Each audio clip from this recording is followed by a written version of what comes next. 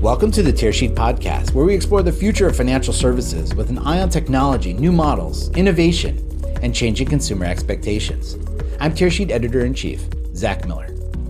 In the early days of Tearsheet, this was over 10 years ago, we spent more time covering private markets for assets. Remember, this was the crowdfunding and equity crowdfunding era.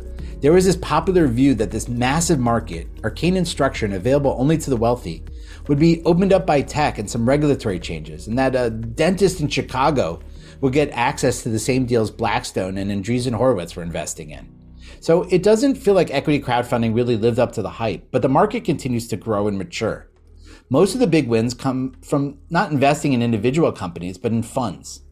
Jamie Finn, co-founder and president of Securitize, joins me on the podcast to talk about where we are with investing in privately held companies and funds. His firm's platform, Securitize, enables smaller investors to tap into some popular private equity funds directly and through secondary transactions. Behind the scenes, Securitize is doing this on the blockchain. It's not something Jamie explains right away. It seems to be something they've built out, but the main pitch is still on alternative assets and not necessarily on the fact that they've been designed as digital assets. Jamie shares the genesis of the company and how he sees the market for alternative assets maturing in the future. Securitize's Jamie Finn is my guest today on the Tearsheet Podcast. Great. So who are you and what do you do? My name's Jamie Finn, and I'm the president and co-founder of Securitize. And Securitize essentially provides a platform for more investors to access alternative investments from some of the best asset managers on the planet with really low minimums and in a really kind of easy to use environment. Our minimums tend to be anywhere between $10,000 to $20,000, and we give you access to firms like KKR or Hamilton Lane, where normally you need to put up, $10 million for 10 years to see what happens. In our world, you can put up $10,000 and try it out. And so who are the investors on the platform? So we have a pretty big mix of investors. We have about 500,000 total registered accounts with us. They represent folks in more than 120 countries, incredibly. And their average age is about 39 years old. So, we tend to skew younger, and we tend to skew kind of more in the late millennial space, and on a global basis. Our products are really ways for folks to access things that either they can't access in their own countries or that they can't access because they don't have $10 million. And are these accredited investors? So yeah, we have a mix of products. So we have qualified purchaser product. Qualified purchaser is somebody who has more than $5 million in assets. We have accredited investor products. So $1 million in liquid assets or $300,000 in income, and we actually have retail product as well. So we have something for everybody on the platform. And really, a big piece of what we're trying to do is expand access generally. And so, when you start working with these guys, with the asset managers and kind of these products, you tend to start with their very high-end product, which tends to be a qualified purchaser product. That quickly comes down to an AI product or accredited investor product once you have a good relationship with them, and you can kind of wrap things up in a way that's relevant. And then retail is something we're working on right now for some of the alts investments, but we do have other retail product which is currently available, such as treasuries and things like that. Maybe you could tell us a little bit, Jamie, about having spent some time in the industry. I'm familiar with some of the dynamics, but about the dynamics of building supply demand on a marketplace like this, right? Like, so getting those top investors, getting their products on the platform, you have to prove that you have some demand for them too. How do you get demand for them if you don't have those products? Like, maybe talk about some of the what it took to build and populate the marketplace. Sure. It's the Field of Dreams reference, I guess. Right. If you build it, they will come. Yeah. Yeah. It's been a really important challenge, for us. And I think we kind of started doing anything and everything with everybody we could just to see what would stick. I believe that is the throw it against the wall and see what sticks strategy from the Spaghetti Book of Management. And needless to say, what we really learned in that process is that quality is what attracts investors. They really care about the outcome of the investment, not the novelty of it. And so we shifted our focus really to be all on kind of the outcomes that we were able to deliver. And in doing that, it was we discovered that by bringing a super high quality, product on the platform, investors would come. And then at the same time, you need to spend some money in marketing to get folks to trust you, because it's a multi-layered problem, right? So the first problem is really about trust and making sure that you have the relationship with the investor. And the second part of it is really about having the products. And so, and that then you have the products, and the products kind of allow you to get more things and scale and bring on more managers. And so it's a kind of an incremental process. Unfortunately, we don't have the magic beans that a lot of the crypto marketplaces had. And so we had to kind of build it ourselves and build both sides of it. But, we've got a decent audience on both sides. So we're pretty happy with where we're starting. Yeah, 500,000 in accounts isn't nothing. It isn't nothing. Kudos on building that. And I guess there's another dynamic there too, Jamie. It also, like this idea of, I guess, being an open or a curated marketplace. The more curated it is, obviously, I would assume the more pressure on Securitize to do the picking, right? Does it work that way? Yeah, so it's very much like trying to figure out where the right match is and what's going to be the product that really gets an investor to be motivated to come through the door and buy something, right? And so when we started down the path, your first deal, you kind of take whatever you can get. And we were lucky enough to work with KKR after about 4 years of building a relationship with them. We were able to get a healthcare product. And the healthcare product is a great product, but it's a little bit hard. Like the returns on it are fantastic, but it's a little bit hard to understand for most people. And so in our next iteration, we started working with Hamilton Lane, and they had a private credit product. And if you looked at what was happening in the market at the time, which was early this year, banking firms were increasingly, or banks were just not able to lend money. And so that meant companies were also going out of business. Sources. Yeah. That also happened. And so as this happens, there's less money to borrow. Mm-hmm. And so naturally, these companies are going to go somewhere else. And that's where we've seen this huge explosion in private credit. And I wish I could take credit for being so prescient with it. But when you look at a portfolio approach, you want something that's cash flowing, which is a private credit product because that pays you annually. You then want something that could do home runs. So that's a primary product, some sort of private equity fund that's doing direct investments. And then you want something that's kind of taking an unfair advantage. And that's a secondary product, right? And so secondaries are where you go in and you buy, other LP shares or pieces of companies. And so we really wanted a portfolio, and we were lucky enough to kind of build that out with Hamilton Lane. And it's in this market, ironically, the private credit product is super solid, 8 to 10% all day long on an annualized basis. The secondaries product is an absolute home run right now. It's like off the charts. It's beating the primary product. So, you make your best efforts and then you watch what happens. And I think it'll all normalize over time because these are decade-long funds. But right now, if you were to invest, that's what it looks like. And the kind of unique aspect of what we bring, which I think is crucial for the broader kind of investor ecosystem once you get out of these, like, basically institutions, is liquidity, right? And so we have a secondary marketplace where you can buy and sell these things. And so you don't have to wait the 10 years. And so if you think about that combo, you can come in, get access to a product, have a killer return, go to the secondary market, sell it, make some money, and keep going. And that's really the kind of ecosystem we're trying to develop. Yeah, I think the particularly for first time or people new to the asset class, I have to imagine that 10-year, no matter how many times you explain it to them, I have to imagine that 10-year cycle is quite long when they actually enter it. So obviously having that secondary marketplace would alleviate that. How do you think about populating that secondary marketplace? Because I know that's been attempted. I think a few of the peer-to-peer lenders had them early on. They're challenging, right? Well, again, I do think it comes a lot back to quality, right?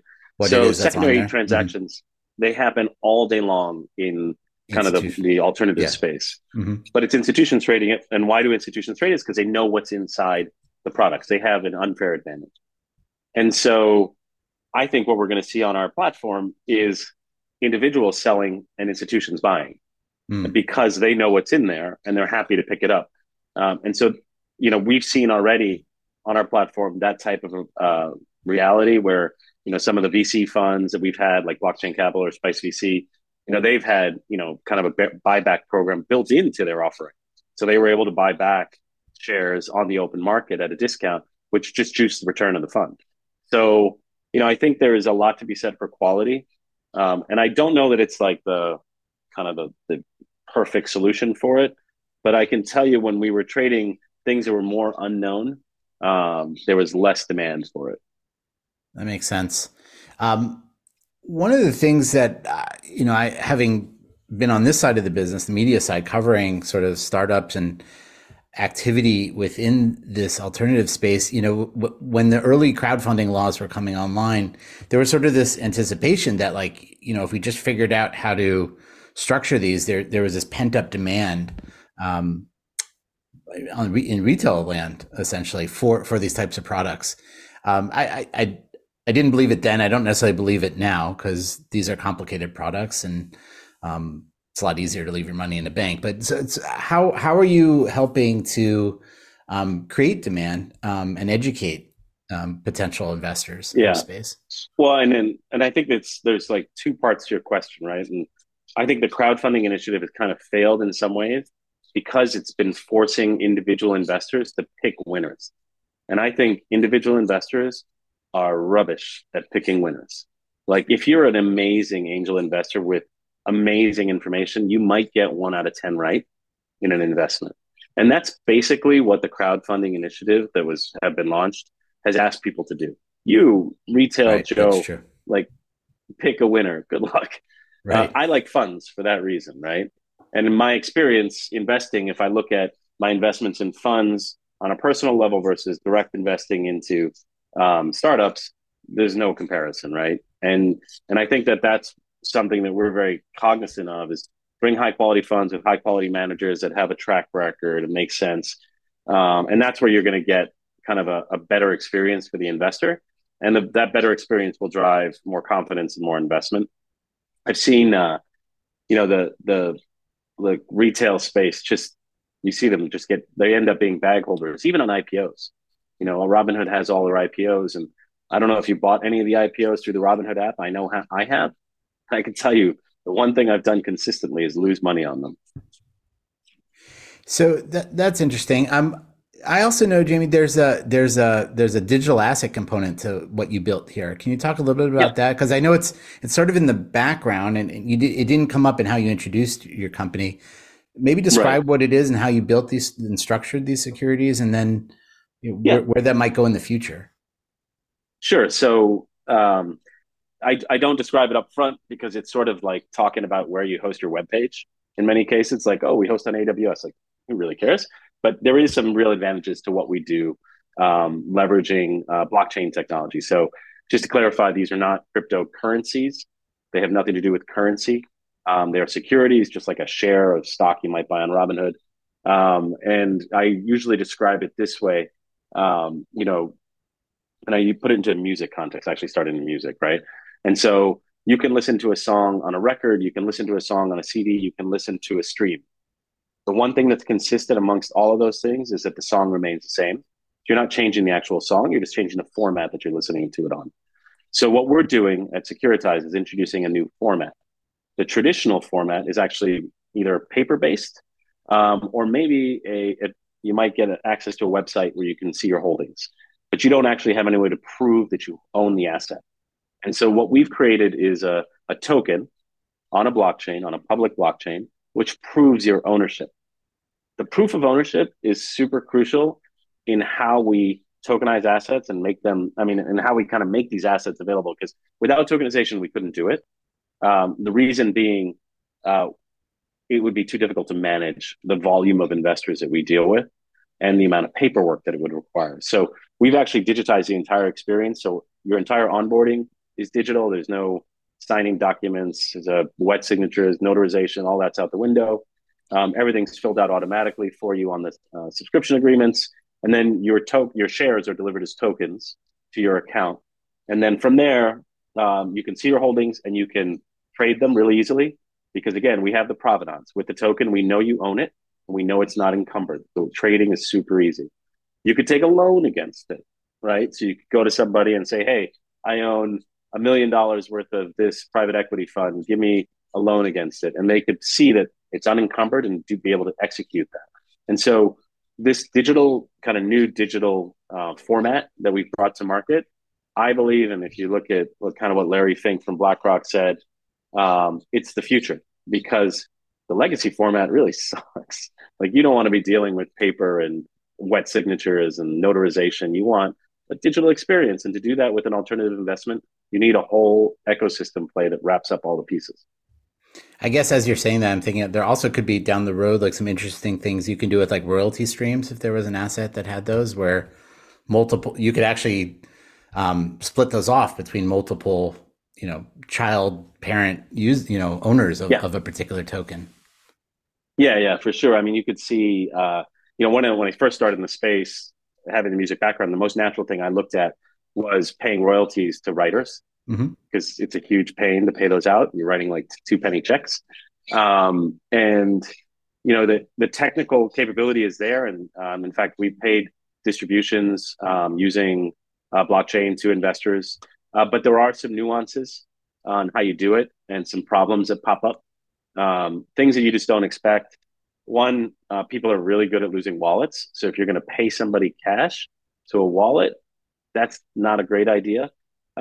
Securities, unlike cryptocurrency, so crypto securities or digital securities, whatever you want to call them, can't be stolen or lost, right? So if you lose your wallet, it's no problem on our platform. There's no issue. If we send you a distribution in cryptocurrency, you could lose that. That's a problem. Oh, interesting. The other thing that was totally unanticipated by us was the cost of paying. So the gas fees on a blockchain network, so the fees to process a transaction, are unpredictable, and they don't follow economic logic. So like on Ethereum, which is the most popular one, transactions get more expensive the more the product is used. It's the opposite of an economy of scale, and it makes no sense. And so the more you use something, the more expensive it gets to use on a per transaction basis. Forget it. Like, that's never going to work. Right. It's like a usage tax that goes up. It goes up. Yeah. Yeah. Well, so this is a space, that has been ripe for entrepreneurial attention, like your own, and new fresh blood, new breath, fresh air here. But it doesn't feel like anyone's like totally figured it out. Like, what do you think some of the market dynamics are? Is this a winner take all market? Is this just such a massive market? There'll be lots of players alongside you. Like, who wins here? What's the future look like for the maturation of the market? So I don't think it's a winner take all market. I do believe that it's going to be very similar to the current kind of financial ecosystem that we see, where you have a lot of, you have like a NASDAQ, you have an NYSE, you have Deutsche Börse, you've got trading in Europe and all sorts of different markets. And those are all kind of different marketplaces that are kind of loosely associated, and products aren't necessarily listed on all the same ones, because technically they can't be. In kind of our world, you could think of it where you could have actually a central exchange, or an exchange at least that shared order books for all the different products, like what happens with cryptocurrency, where people share order books across the ecosystem and then trade in their local interface, whatever they prefer it to be. So that your interface might be Securitize. In the US, it might be, another firm in Europe. It might be another one in Asia. But the backend infrastructure, is something that will allow this type of kind of distributed networking and trading against a single liquidity pool, which is where you'll get kind of a lot more sort of liquidity. So I think that's what kind of we see. We've had to build more of the infrastructure and experiences for investors than we probably would have definitely than when we started the firm. When we started the firm, we want to be a technology service provider. And over time, we've become a transfer agent in the US, one of the top 5 regulated by the SEC. And now we're a broker dealer and an ATS, so a trading platform. And you just wanted to be a technology provider. And you become That's all we wanted to be when we grew up. Yeah. And we ended up being kind of all the regulatory pain. And it's because you need the trust, right? Yeah, I was going Like to say who it wants speaks to to sort buy? of the nature of the market, right? Yeah, exactly. You want to deal with these guys. They want you to be regulated and trusted by them. So we've done all of that. But we would love it if there was, a liquid marketplace and we could just list hundreds of asset managers instantly and have tons of demand. But the market's not there yet. It's going to take a few more years to get there. But at least now we have the best products available. And so since you're no longer looking at kind of any deal that can't get funded traditionally being available on blockchain, now you're getting the best product. So that's when the market really starts to move, in my opinion. And how do you have you thought about? I assume you've thought about creating your own products that are maybe baskets of a few of these things. The Sure. reason I ask is I guess twofold. One that the end product ends up looking more like a securitized product. The other is like getting investors to think less transactionally, maybe, and more like advisory way. Like, Yeah. how do you think about that? Yeah. So recently we made an acquisition of a company called OnRamp Invest that provides essentially software to registered investment advisors for them to be able to put together strategies, which is kind of what you're talking about in some way. And so we see a big opportunity with strategies across, cryptocurrencies as an investment, funds, alternative investment funds like, these private credit or debt, or all sorts of different private equity offerings. And then potentially additional products that, will come to market, maybe more esoteric, like a wine or a whiskey or an art fund, things like that, where you can kind of allocate a strategy that sort of has different products in there. So we definitely see that and have made an investment for that reason in the space. We're just starting that sort of engagement. It's a huge pot of money once you unlock it, but it takes a minute to get people to, understand, because in the registered investment advisor space, it's really hard to buy alts, Mm-hmm. right? RIAs don't sell alts because, again, it's the same problems. It's $5 million, $10 million for 10 years, and we'll see what happens. You don't have a lot of customers like that. And so and then on top of that, like the subscription process, the actual just signing up for it is 200 pages long. It takes months to do. And then you're explaining to your customer, well, I'll get you a report in a quarter. And then they're like, where's my report? It didn't show up. And there's all sorts of complexity. And so you have to get rid of all of that in order to make the product available in a digital format. And we think that, RIAs are a key channel for us in terms of distribution. But with what we're doing, robo-advisors could also be an interesting one because we have a secondary market where you can exit, right? And so that's when like robo-advisors can get into alt. So that's an interesting opportunity too. So there's a lot of different things once you create the digital product. We do have some of our own products, as you asked about. We have a partnership with Standard and Poor's where we Mm-hmm. put together the S&P kind of X Mega, which would be eliminating like Bitcoin and Ethereum, top 20 cryptos. And that trades as a fund that you can buy through us, which is a neat product. Doing a lot better now than it was before. Just mentioned. Yeah. But yeah, there's Last opportunity. few weeks have helped. Yeah. Yeah, last few weeks. We don't want to we don't want to do the whole thing all the time, right? We really Mm-hmm. want to have the asset managers come in, product, be a distribution channel, get more investors into their products. And that's really where we want to be. Well, I guess what's interesting as you think about going multi-channel, both the direct versus working through RIAs is inventory also, right? It may or may not be a problem in the beginning, but I would think that you know direct investors on the platform may be competing against larger investors coming in through an RIA. Like how do you arrange that? How do you prioritize one over the other? Right? It's a good problem to have. It's a good question. Yeah, it's a Yeah. good problem, and I don't know the answer yet. I'll tell you Yeah. maybe sometime middle of next year. Awesome. So we're getting near the end of the conversation. I'm curious, like, as you look into 2024, like, what are your big challenges? What are your big goals? Like, what is the new year going to shape up looking like? Yeah, I think in the new year we're going to see an acceleration of what's happened in 2023. So 2023 in the kind of blockchain world has had a lot to do with what's known as real world assets or these tokenized securities.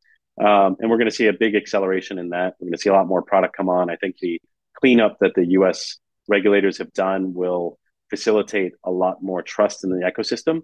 And with that, you'll have an acceleration because investors will be more confident, and asset managers will be more confident, and firms in general will just be more open to the space. So I think you'll see even bigger managers, some of the best in the world, come out with products that'll be multi-billion-dollar funds.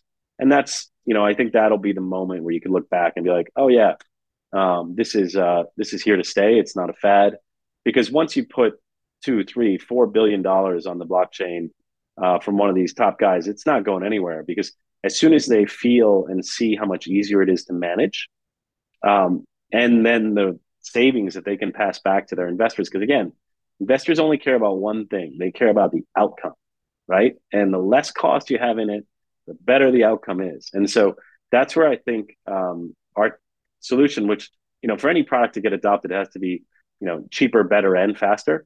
And I think, we really tick those boxes when you digitize, these alternative investments. And so we think that it'll be kind of the moment that it tips over and it becomes the standard format as opposed to the new kind of format. Just like, I don't know if you remember back in the day, but I do, certainly, people said no one's ever going to listen to streaming music on their phone. That's a crazy idea, and much less will they pay for it.